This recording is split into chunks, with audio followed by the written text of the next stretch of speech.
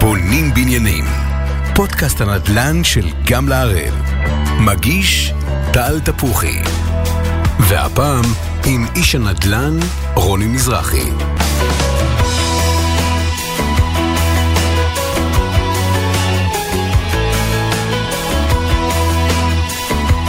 שלום לכולם וברוכים הבאים לפרק נוסף של בונים בניינים, פודקאסט הנדל"ן של גם להראל. אני תפוחי, מנכ"ל גם להראל. בפודקאסט החדש שלנו אנחנו מארחים מדי פרק לשיחה קצרה דמויות מובילות בעולם הנדל"ן. הפודקאסט שלנו מיועד לכם, יזמים וקבלנים, ואנחנו מזמינים אתכם לשאול שאלות ולהציע הצעות דרך דף הפייסבוק של גם להראל. שוק הנדל"ן, כמו יתר המדינה, נמצא בתקופת מעבר נוכח אי תפקוד המערכת הפוליטית. בפועל, השוק שלנו מתנהל כבר תקופה ארוכה תחת חוסר ודאות לגבי העתיד. בעניין הזה ובכלל בענייני יזמות על כל היבטי השונים, בחרנו להזמין לאולפן שלנו את רוני מזרחי, דמות מוכרת מאוד בתחום שלנו, דור שלישי לקבלנים, יזם ותיק, נשיא לשכת הקבלנים. שלום רוני. שלום שלום טל. שמח מאוד לארח אותך, ואני בטוח שיהיה לנו היום מאוד מאוד מעניין. כן, המקצוע הזה תמיד מעניין, תמיד יש מה לדבר עליו, תמיד יש בו חידושים, והכי חשוב, אנחנו מנסים כל הזמן למצוא את הפתרונות, מה שהשלטון לא יודע לעשות, אנחנו מנסים לעשות את זה בעצמנו. נכון. אז טוב, רוני, נתחיל מההתחלה, אולי תספר לנו קצת למי שלא מכיר על עצמך ברמה האישית, וכמובן על החברה, על קבוצת מזרחי. אני רוני מזרחי, דור שמיני בישראל, פעיל מזה כ-42 שנה, אפשר להגיד גם 50. אני מסתובב בבניינים בין הפיגומים, וממש בשטח, אפשר להגיד גם 50 שנה. אני התחלתי את העבודה שלי עוד אצל סבא שלי בבניינים, אצל דוד שלי שלימד אותי קריאת תוכניות, וכשסיימתי את השירות הצבאי שלי, הוכשרתי לניהול פרויקטים, קורס מנהלי עבודה, ומאז עד היום אפשר להגיד שעשינו המון עבודה, בנינו מעל 15,000 יחידות דיור, בנינו כ-800,000 מטר שטחי מסחר, משרדים, תעסוקה.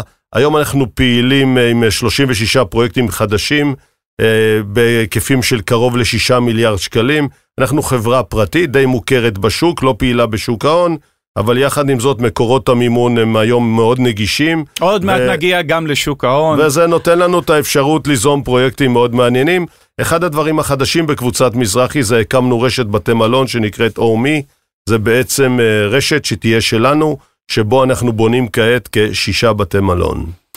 יפה יפה, אז בוא נתחיל עוד מההתחלה. חברה משפחתית, איך משמרים חברה משפחתית עם דור שלישי כבר כל כך הרבה שנים ובהצלחה? אני חושב שזה עניין של חינוך ותרבות משפחתית. האחדות והאחידות והשיתוף פעולה אצלנו בתוך המשפחה, זה משהו שמושרש מלמעלה, מסבא לאבא ומאבא אלינו, ואפשר להגיד שאנחנו משפחה יחסית מאוד מאוד מגובשת, כי כשמתעסקים בכסף יש לפעמים ויכוחים, במקרה הזה אצלנו אין. גם הילדים שלך איתך הילדים שלי בעסק, הילדים של אחי זיכרונו לברכה בעסק. אני ואחי היינו דבר מושלם. הוא עשה ביצוע, עשיתי יזמות, שיווק ומימון, והצלחנו ליצור איזשהו איזון ממש מושלם בכל נושא הבנייה בישראל. היום לצערי אחי נפטר לפני כשנה, היום את מקומו תופס הבן שלי הקטן, לי קוראים לו, הוא יוזם ועוזר לנו בכל נושא הביצוע של הפרויקטים, ואפשר להגיד בהצלחה יתרה. אז אחד הבנים על הביצוע, הבן הגדול אדם הוא יועץ משפטי, כשהוא מטפל בכל הצד המשפטי של החברה. יש לנו במשרד 4 עורכי דין, אבל הוא יותר מטפל בצד הניהולי של החברה. יפה, בוא נדבר קצת על התפקיד הציבורי שלך. כבר כמה שנים אתה משמש כנשיא לשכת הקבלנים, בוא אולי תסביר לנו את ההפרדה הזאת בין התאחדות הקבלנים, התאחדות בוני הארץ. התאחדות בוני הארץ זה גוף עות'מאני עם חוקים ותקנות והוראות שלא מתאימים לתקופה לטעמי. אני האמת משמש מטעמם יושב ראש ארגון הקבלנים של חולון, מטעם ההתאחדות של האגודה העות'מאנית. ארגון הקבלנים חולון דרך אגב הוא עמותה ישראלית שקופה וברורה. לשכת הקבלנים הוקמה בעצם כחלופה עבור קבלנים צעירים, חדשים, מתחילים. אני משמש כנשיא הלשכה. אנחנו מטפלים בכל ההיבטים והנושאים שמטרידים ומעסיקים את הקבלנים הקטנים והמתחילים. היום יש אצלנו כ-400 חברים רשומים. היד עוד נטויה, כי אצלנו המחיר הוא 10 או 20% ממה שההתאחדות גובה מהקבלנים, ואנחנו מאמינים שאנחנו נגיע ל1,000 חברים תוך 4-5 שנים. כלומר, אתה משלב בין העשייה העסקית הפרטית שלך, גם הרבה עשייה ציבורית. אני מבין שזה איזשהו חיידק אצלך, שהצורך לעשות גם למען האחרים, וגם למען הקבלנים. ממש ככה, אני בן אדם מאוד אכפתי, מאוד אמוציונלי, מעסיק אותי כל נושא הקבלנות, קבלנים, יזמים, את כל הנושא של הבעיות בענף, זה משהו שבוער בי מבפנים, לבוא, לפתח, לטפל, לפתור בעיות, אף על פי שבעצם אני יכול לשבת על זרי דפנה וליהנות ממה שיש לי, יחד עם זאת משהו בפנים, איזה חיידק כזה שדוחף אותי קדימה ואומר לי בוא תעשה לאחרים. האמת שאני חושב שאני אנציקלופדיה בענף הנדל"ן, יש לי המון מה להעניק ואני עושה את זה באהבה. תכף עוד מעט נשמע בהמשך גם על הדברים האלה, אבל בוא תספר לנו קצת על הלוז שלך עם כל העשייה הזאת. הלוז הוא מאוד פשוט, אני כבר בן 63, אז לישון אנחנו לא צריכים יותר מ5-6 שעות, וכל היתרה זה בעצם עבודה ומשפחה, והמשפחה והעבודה זה מתערבב אחד בתוך השני, כי אין צהריים שאנחנו לא יושבים כל המשפחה סביב שולחן, ואפילו את אבי שיבדל לחיים ארוכים, איש מבוגר, מתקרב לגיל 90, אנחנו כל צהריים מביאים אותו איתנו בצהריים לארוחת צהריים, מדסקסים, מדברים על עבודה, אוכלים ביחד, ושומרים על אותו אווירה משפחתית שגם נמשכת לימי שישי ושבת. אתה גם עסוק מאוד בביצוע, אתה לא איש של משרד, אני זוכר שהייתי מסתובב איתך בפרויקטים, הסתובבת בשטח ברמה שאתה מכיר כל פועל וכל פועל, זה לא טריוויאלי בתחום הזה. האמת היא, זה מצחיק, אבל אני מהבניין מקבל את האנרגיות שלי. יש לי אנרגיות של בחור בן 30, אני כשמסתובב בשטח ורואה את הבטונים, את הברזלים, את הפיגומים, את העובדים, בוודאי אנחנו שומרים על קשר טוב עם העובדים, אני מכיר כמעט את כל העובדים שלי באופן ישיר, אם זה סינים, אם זה פלסטינאים, אם זה ערבים ישראלים ובוודאי אם זה יהודים. רוב העובדים שלי בהנהלה או בניהול הם אנשים ותיקים 30-40 שנה בענף, אז נוצר פה קשרים של עבודה, אבל בעצם זה כבר הפך להיות כמו משפחה אחת גדולה. קבוצת מזרחי ובניו זה בעצם משפחה אחת שכולם מאוחדים ומאוגדים בה, ואני חושב שזה אחד הדברים החשובים מאוד אצלנו בקידום המערכת והפיתוח של הענף הבנייה אצלנו במשפחה, זה האחידות, האחדות, הרצון אחד לעזור לשני, ואני רואה את הקשר היפה בין מנהלי עבודה, איך אחד עוזר לשני, מעביר לשני ציוד וסחורה ועובדים, יש תיאום מלא בין המערכת וזה טוב שכך. תאמר לי, לא מעט יזמים די בורחים מתחום הביצוע. אתה עושה ביצוע כבר שנים רבות, למרות שאתה יזם. מה החשיבות שאתה רואה בשמירת תחום הביצוע שהוא עול בתחום הזה? אחד, קשה מאוד למצוא היום חברות ביצוע טובות. יש בישראל, הייתי אומר, אולי 5 חברות ביצוע טובות מאוד, וזהו. היתרה זה כבר בינוני ומטה, כי יש פתאום קפיצה גדולה. וכשאני רואה שהמצב הוא בענף בעייתי וממשיך להיות בעייתי, אז אנחנו נאלצים לעשות את הביצוע בעצמנו כמו שעשינו כל השנים. אנחנו שולטים בקצב העבודה, אנחנו שולטים באיכות העבודה, בחומרים, ואז אני גם שלם עם עצמי שאני עושה את המיטב עם העובדים שיש לי והחומרים שיש לי, כי כשאתה מוסר לקבלן ביצוע, אתה מנסה לתת לו את המחיר הכי נמוך, הוא רוצה להרוויח והוא מתחיל לחסוך, ברגע שהוא מתחיל לחסוך ואתה השגת את המחיר הכי נמוך, אנחנו מקבלים עבודה שהיא לא 100% ואת זה לא היינו רוצים. אני יכול להגיד לך גם כשאני מבצע, לפעמים זה יקר יותר מאשר אני מוסר לקבלן ביצוע, אבל אני שלם עם עצמי, כי אני חושב שאני עושה את המוצר הטוב ביותר, גם אם הוא עולה לי יותר, אבל הוא בשליטה מלאה שלי ואני אחראי לכל פעולה בעבודה הזאת. יש לנו היום בעיה מאוד קשה עם נושא של עובדים, יש 65,000 פלסטינאים שבקושי מגיעים לתפוקה של 50% מכל הדברים של סגר וקורונה ובעיות משפחתיות וחגים של יהודים וחגים של ערבים, והם בדרך הולכים ובאים וסגרים, אז התפוקה היא לא יותר מ-50%. יש החלטת ממשלה להביא לישראל 16,500 עובדים זרים, ולצערי יש רק 12,000, וגם מתוכם יש צו של בית משפט לגרש 10%, משמע יישארו פה בסך הכל 10,800 עובדים זרים, רע מאוד, כואב מאוד. אפילו בשבוע שעבר נחלנו כישלון של אטימות המערכת, הייתי אומר, של בתי המשפט, של הפרקליטות שמייצגת את מדינת ישראל, כאשר נתקבלה החלטה לגרש 10% מהעובדים הזרים, כאשר המדינה החליטה בהחלטת ממשלה לספק ושיהיו בישראל 16,500, אז עוד לא הגענו ל-16,500, כבר מגרשים 10% מהקיימים, רע מאוד, זה ימשיך לייקר את עלויות הבנייה, ימשיך ליצור חוסר בידיים עובדות, ועוד היד נטויה לצרות שעוד נראה בעתיד, וחבל שיש אטימות במערכת המשפטית, אטימות במערכת השלטונית, באותם חבריי מהפרקליטות שמייצגים את מדינת ישראל, ודואגים לכאורה לחוקים ותקנות, יחד עם זאת הם בעצם פוגעים בזוגות הצעירים, כי באין ברירה או כשאין ידיים עובדות מחירי העבודה עולים, ומשמע מחירי הדירות עולים, וכואב הלב לראות את הזוגות הצעירים נאנקים תחת משכנתאות ענק שהם נאלצים לקחת. כבר נגיע למחירי הדירות, אבל אני רוצה טיפה להתעכב כן, שוב על... טל, אני רוצה להגיד עוד משהו, טל, תשים לב, אנחנו מדברים שב-20 שנה האחרונות מחירי הדירות עלו פי 3, לא 30%, פי 3, זה חמור מאוד, זה רע מאוד. המשכורות עלו אולי פי 2, אבל הדירות עלו פי 3. אם פעם היית צריך 80-90 חודש של משכורת לקנות דירה, היום אתה צריך לא פחות מ-150 משכורות לקנות דירה, וזה עצוב, וזה כואב שזה כך. וגם פה בעניין הזה אני בן אדם מאוד אכפתי, אף על פי שאני לכאורה קבלן שאמור למקסם את רווחיו. יחד עם זאת זה לא רק רווח, אלא חשוב שבעם ישראל יהיה אנשים שאכפת להם מהציבור הצעיר, מהציבור שנאנק תחת הנטל של המשכנתאות, ומישהו צריך לראות אותם, לחבק אותם, ולעשות את זה ביחד, וחבל שיש אטימות במערכת. שנינו יודעים הרי, או כולם יודעים למעשה, מה הסיבה לעליית מחירי הנדלן. מדינת ישראל היא מדינה קטנה, מחסור במגרשים, אנחנו רואים עכשיו לאחרונה בכלל הזנחה טוטלית של תחום הדיור, אין ממשלה, אין מכרזים, ההיצע רק הולך וקטן, כל מגרש יוצא לשוק, מיד מתנפלים עליו יזמים במחירים שהם בלתי שפויים או בלתי הגיוניים, או שהם מבטאים את עליית המחירים הצפויה. איך אתה בעצם חושב שאפשר להוזיל את מחירי הדיור ללא קרקע שיש לנו פה? תראה, המדינה נמצאת בקאוס לא רק בגלל נושא הבחירות והממשלה והשלטון, לטעמי כבר 20 שנה איבדנו את הדרך, אין מנהיגות, אין גיבוש של קו מנחה איך עושים ואיך פועלים.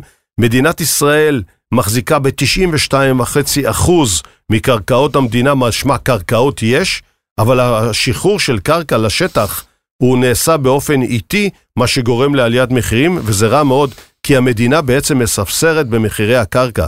כי מדינת ישראל שאוחזת ב-92% מהקרקעות אמורה לשחרר בין 60 ל-70 אלף יחידות דיור מדי שנה, והיא לא עושה את זה, וראינו שבשנה האחרונה היא שחררה בקושי 15% מתוכנית העבודה. הוותמ"ל שחרר בקושי 15% מתוכנית העבודה. משמע, כשיש חוסר בקרקע, יש חוסר בידיים עובדות, היתרי הבנייה הפך להיות קטסטרופה. זה פשוט מסע אנטישמי היום להוציא היתר בנייה, וגם שאתה מסיים את הבנייה. אל תשכח את טופס 4. וגם שאתה מסיים כבר את הבנייה ואתה מגיע לטופס 4, עדיין מטרטרים אותך חצי שנה עד שאתה רואה את הטופס 4 המיוחל. ומה עצוב פה? כי אותם זוגות שמפנים את הדירות הישנות ועוברים לדירות החדשות, מתעכבים בדירה הישנה ולא מפנים אותה לזוגות הצעירים שקונים את היד שנייה כדי שהם יעברו לדירה החדשה. משמע שרשרת של תקלות, כאוס אחד גדול, אין יד מכוונת, ככה זה לא יכול להמשיך.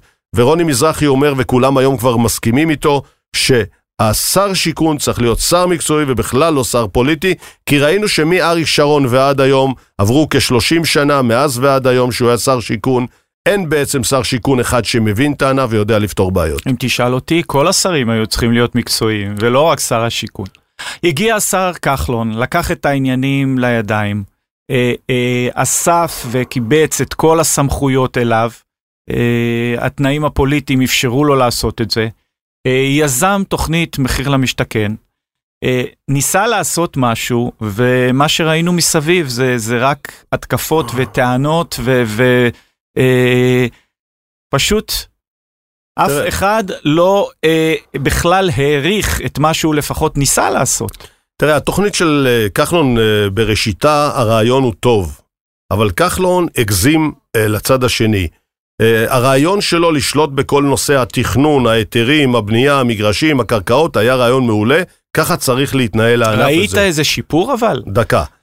הטעות הגדולה של כחלון, כשהוא לא הקשיב לנו, ואני אמרתי לו בכמה פגישות, אחד, אתה היית חייב להקצות רק 20%, 25% מהקרקע למחיר למשתכן, או מחיר מופחת, היתרה להמשיך לשחרר קרקע למשפרי דיור, כי כשהפנית את כל 100% של קרקעות המינהל למחיר למשתכן, בעצם יצרת עודפים באזורים לא מבוקשים, יצרת מחסור במשפרי דיור, ומה שגרם בעצם עצירת מחירים בזוגות הצעירים במחיר למשתכן, ועלייה של כמעט 100% במחירי הדירות במשפרי הדיור, ויצרת איזשהו ניגוד בין מחיר הריאלי למחיר שבו משלמים, ופה הייתה הטעות המרכזית. הטעות השנייה שלו הייתה שהוא שחרר את זה במסות לקבלנים בודדים. זאת אומרת, בישראל רק 4% מהקבלנים הם ג' 5 או ג' 4 שיכולים לבנות פרויקטים של 200, 300 ו-400 ו-700 דירות, והוא שחרר קרקעות רק במנות גדולות, ומה שהוא עשה, הוא השאיר 95% מהקבלנים מחוץ למערכת. הם לא יכלו לזכות במכרזים, לא יכלו להשתתף בביצוע, ואז הוא צעק, אוגרים קרקעות. בעצם קבלנים לא אגרו קרקעות, כי חברה שזכתה ב-700 יחידות דיור, הבנק לא נתן לה להתחיל ביותר מ-100-200 יחידות. נכון. ואז הם שחררו לשוק כל פעם 100 דירות, אחרי שמכרו 50 דירות קדימה. זאת אומרת, הם אילצו את הקבלנים לאגור קרקעות, ואז הוא צער וחשב שקבלנים אוגרים, הם לא אגרו קרקעות, הוא פשוט נתן להם מנה גדולה מדי מכדי לבלוע אותה בפעם אחת. הבנקים לא הסכימו לפתוח פרויקט של 600-700 יחידות, אלא בהדרגה, ופה הייתה אחת הטעויות, ולקראת סיום הקדנציה שלו, אכן הוא הקשיב לי בפגישות שהיו לי איתו ובמשרד השיכון, והוא שחרר במנות קטנות, וככה הוא הצליח לערב את כל הקבלנים בעשייה. חבל שזה נעשה מאוחר מדי. אין ספק, חבל שזה נעשה מאוחר. אני לפחות מעריך את היוזמה ואת הניסיון. אין תוכנית מושלמת, אני אומר. תוכנית צריך להתחיל, צריך להיות כוונות טובות. תוך כדי תנועה משפרים דברים. לי הפריע דבר אחר. לי הפריע שיזם שרוכש קרקע בתוכנית מחיר למשתכן, צריך לחכות 3 שנים במודיעין, על מנת להוציא היתר בנייה. מה עשינו? מה עשינו אם שחררנו קרקעות ואנחנו מוציאים היתרים תוך 3 שנים? איך אפשר לייצר יחידות דיור בקצב הזה? אני לא מאמין שאתה רוצה להרגיז אותי, זה קורה בכל הענף. זאת אומרת, זה לא משנה מחיר למשתכן או שוק חופשי או משפרי דיור. אמרתי כבר, זה פשוט מסע אנטישמי. לא ייתכן שהיתר בנייה ייקח יותר מחצי שנה. ואז הוא שאל אותי מה עושים. אמרתי לו, אדוני, עד שאני מצליח להכניס תוכנית לעירייה, זה לא פחות מחצי שנה, בעיקר עם כל הנושא הכינון ישיר הזה של מכניסים את התוכניות, הכל ממוחשב, מה שקודם היה ידני, אז זה נהיה גם ידני וגם ממוחשב. ואז אתה מחכה חצי שנה להכניס את התוכנית, וכשנכנסת התוכנית, אז עד שדנים בתוכנית ומאשרים אותה, אז ומאשרים, פה ברגע שישרו תוכנית, צריך להחתים אגה כיבוי אש, לשלם אגרות לצאת לדרך, ואז להגיד לקבלן, אדוני, לא תקבל טופס 4, אם לא תשלים חתימות, מים, גינון, השפעה, בנייה ירוקה, פיתוח וכל הדברים האלו, שהם חשובים, אבל חשובים פחות. והיית מצליח לזרוק לתוך השוק, עוד כל שנה 70-80 אלף יחידות דיור, 2 לפני הזמן. מה שקרה פה, שעד שאתה מקבל את ההיתר, 3 שנים, ואז אתה יוצר מחסור בשוק, וכשמתקבל כבר ההיתר, אז אתה מתחיל לבנות, זה עוד 2-3, ואז עד שהדירה מגיעה למדף, ואני אמרתי את זה בהתחלה, הוא לא הבין, אמרתי לו, אדוני, כל מה שאתה משחרר, עד שתראה את זה על המדף, זה בין 5-7 שנים, וככה היה, ומדינת ישראל חייבת להתעשת. אבל הדברים האלה, רוני, הם כל כך טריוויאליים, שכל ילד יכול להגיד לך אותם. למה הדברים לא משתנים? למה הבירוקרטיה הזאת? למה אני אגיד לך, טל, תראה, יש לנו צבא נהדר, למה? כי יש רמטכ"ל, יש אלופים, יש אלוף פיקוד דרום, צפון, אלוף יבשה, אלוף חיל אוויר, ובעצם המערכת מגובשת, מאורגנת, והיא זורמת מלמעלה כלפי מטה. ואז אומרים שיש לנו אחד הצבא הכי טוב בעולם. אם היינו מנהלים את נושא הנדלן, ענף הבנייה, בדיוק כמו צבא, וככה זה צריך להיות, אז גם בנדלן היינו הכי טובים בעולם. ופה יש איזה כאוס אחד גדול, שכל אחד מושך לכיוון, הפנים עם התכנון, ההיתרים שזה בירוקרטיה מטורפת, כי כל רשות שונה מהרשות השנייה, במתן היתרי בנייה, תופסי 4, בדרישות להיתר הבנייה. אי אפשר, צריך איזו אחידות מסוימת, וכל הנושא של ההתנגדויות, וועדות ערר, וועדות מחוזיות, כל הדברים האלו צריך לפשט אותם. צריך לתת יותר כוח לרשויות, לתת להם מסגרת מה כן ומה לא. אני לא אומר לא לאשר הקלות, כן לאשר, ובוודאי הקלות שמציקות, סתמיות, לזרוק אותם ישר על הרצפה, לא להתייחס אליהם ולא לבזבז חודשים של עבודה בוועדות והתנגדויות, וכל אחד מזמזם את המנגינה שהוא שמע בבוקר, והוא מפריע ליזם ליצור ולבנות. ואני יכול להגיד לך שאם אנחנו ננהל את הענף כמו שמנהלים את הצבא שלנו, אנחנו נראה שיפור מהותי וגדול, ונוכל לעצור סוף סוף את עליית מחירי הדירות המטורפת הזאת. מה שאתה אומר למעשה זה לתקן את חוק התכנון והבנייה. זה חוק התכנון והבנייה, אבל גם ההוראות מלמעלה כלפי מטה. כי כשאתה בא לעיר מסוימת, ואני לא רוצה לנקוב פה בשמות, מה שראש העיר חושב או מהנדס העיר זה זורם למטה וזה משליך. אבל יש מקומות טובים, שבא מהנדס עיר טוב, והוא מזרים כלפי העובדים שלו למטה נגישות ליזמים, לקבלנים, למי שבונה, שיתוף פעולה, ואז אנחנו רואים שההיתרים ניתנים גם תוך שנה. אם בעיר מסוימת יכולים לקבל היתר תוך שנה, אין סיבה שבערים אחרות זה ייקח 3 ו4 שנים. משמע זה זורם מלמעלה כלפי מטה, ומה שדיברתי, צריכים הוראות ברורות, חוקים ברורים, להוריד את כל הנושא של הגרדים ואותם סעיפים שמעכבים לנו, ובוודאי עובדים מה שדיברתי, כי כסף בשוק לא חסר. לא חסר כסף בשוק, ומפה לטעמי נוכל להביא איזשהו פתרון חלקי לבעיה שבה אנחנו נמצאים. תגיד רוני, אנחנו רואים לאחרונה מכרזים שנסגרים במחירים שהם לא עושים שכל. אתה מציב את המספרים האלה בתוך האקסלים, ואתה רואה שעל פניו פרויקטים לא מרוויחים. איך זה קורה? כל אחד כבר עושה את החשבון בכמה הוא ימכור בעתיד. הוא יודע שההיתר יהיה בעוד שנתיים, אז כמה הוא ימכור. כי כשהוא בא ומציב את המספרים היום, 0, הפסד. עכשיו, זה לא רק בקרקעות מינהל, כי גם בקרקעות הפרטיות, כשמישהו בא למכור לך קרקע, הוא גם רואה את מחירי המינהל, הוא כבר מבקש מחיר לא ריאלי. אני יכול להגיד לך שאני בשבוע הבא משתתף באיזושהי התמחרות למגרש בנתניה בתוכנית 556. אני נתתי את המחיר המקסימלי שהצלחתי לייצר בדף כלכלי, להראות לבנק 15% על עלויות. ואני פתאום בא ורואה שהיזמים נתנו 20% יותר. אתה בא ומציב את המספרים, הפסד, מפסידים. ב100% בטוח. איך עושים את זה? כנראה שבאין ברירה לוקחים סיכונים. זה כמו מישהו שיש שריפה בבניין, אז הוא קופץ מהחלון. יש לו סיכוי עוד לחיות אם לא הוא נשרף. אז בסיטואציה הזאת, המצב גרוע מאוד שמשלמים מחירים, שבו מראש אתה יודע שהמחיר הוא הפסדי. אוקיי, בואו נדבר קצת על תחום המימון. אתה יודע, גם להראל עומדת עכשיו לצאת לפני הנפקה. בהצלחה. תודה. אנחנו עכשיו בעיצומו של רוד שואו, ואני נשאל לא אחת, למה בעצם ליזם לקחת מימון בצורה של מזנין, ולא באמצעות הנפקת אג"ח? אתה בתור אחד שהיה שם והנפיק בעבר אג"ח, אני רוצה לשמוע את הדעה שלך. מה התשובה שלך? תראה, קודם כל זה מבורך, אני מאחל לכם בהצלחה. הענף שלנו הוא הענף שעתיר מאוד במזומנים, נדרשים סכומים אדירים של כסף. כשאתה בא בגם להראל ונותן את המזנים שהוא לכאורה יקר יותר, ואותו בנק או חברת ביטוח שמלווה את הפרויקט, היא נותנת בריבית של בין 2.6 לבין 3% ריבית, וכשעושים אינטרפולציה של המספרים אז מגיעים ל3.5.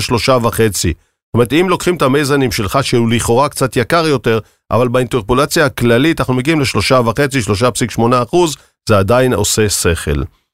אתה שואל... שוק ההון. אתה שואל על שוק ההון. שוק ההון הוא שוק שמתאים לחברות מסוימות ולחברות גדולות מאוד, כי רק לתחזק חברה בורסאית זה כמה מיליונים כל שנה, עם המון בירוקרטיה ורגולציה, וקצת מסוכן. אתה גם חשוף לציבור שיודע עליך ושומע עליך, יודע הכל, אז זה לכן מתאים רק לחברות גדולות. דבר נוסף, היתרון אצלכם בגם להראל, שאני יכול להחזיר לך את הכסף כל יום. באג"חים אתה לא יכול להחזיר כל יום, זה אין מועדים... לך את הגמישות הזאת. אין את הגמישות, זה מועדים קבועים, בתקופה מסוימת, ומה שמצחיק, שיכול להיות שחודש לפני יש לך כמה מיליונים פנויים, ובדיוק כשאתה צריך לשלם את האג"ח, אין לך את הכסף. ואז אתה פה יכול להגיע לאקפל, ואתה יכול להגיע למצב של חס וחלילה וחס וחלילה. אבל מה שאתה אומר, העניין פה הוא התזמון. התזמון, הרגע הגמישות. שאתה לוקח מזנין, אתה מתזמן את המימון בדיוק לצרכים שלך, ומחזיר אותו בדיוק שאתה יכול. נכון, ואתה גם יכול להחזיר אותו מפרויקט אחר, ולא רק מהפרויקט הזה. זאת אומרת, כסף שיש לך עודפים מפרויקטים אחרים, אני יכול לבוא להגיד, טל, בוקר טוב, אני רוצה להחזיר, ואתה תגיד לי בבקשה. והגמישות הזאת גם היא שווה קשב, ונותנת לנו יכולת לתפקד בצורה יעילה יותר.